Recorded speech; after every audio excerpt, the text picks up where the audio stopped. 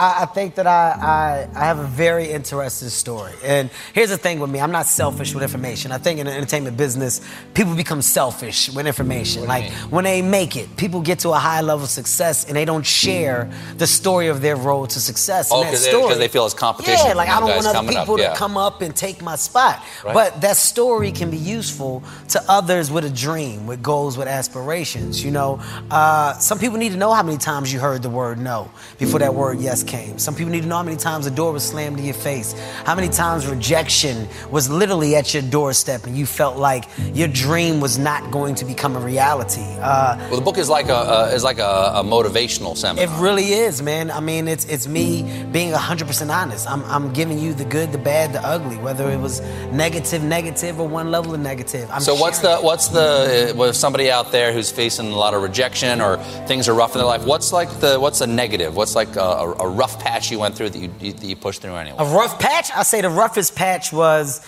in stand-up comedy. When I was a young comic coming up, I wanted to audition for the comic strip, which is in New York. There was a guy named Lucian who ran the comic strip, and this guy's opinion of comedy was the ultimate opinion. He saw Eddie Murphy and said, this is going to be the next guy. He saw Seinfeld, said, this is going to be the next guy. He has so many stars that came up underneath his wing where he put his hands on them by saying, you're going to be a star, and it happened. So his word was like the word to get.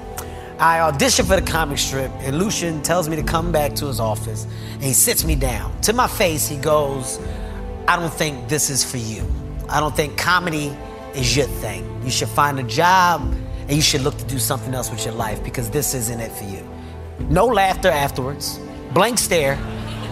I'm waiting for the punchline. I'm like, all right, well, when's it get funny? Here's the funny. I'm not laughing. This seems real. Yeah. It seems like this is real. You're right. He said, thank you for coming, but unfortunately, you won't be performing here. That's it. And I had to get up and walk out the office. And that was like literally the first punch in the stomach that I took. And it took a friend of mine telling me, why do you care about somebody else's opinion? He told me, you're in charge of your own destiny. He said, you're in competition with yourself. The day that you give up on you is the day that you gave up on your dream. So if you're in the business of giving up on your dream, then I don't want to be in the business of being your friend. I think you're talented, so why don't you stay true to what you believe that you can do? And it was words like that that really made me get that skin, that thick skin to deal with Hollywood and rejection.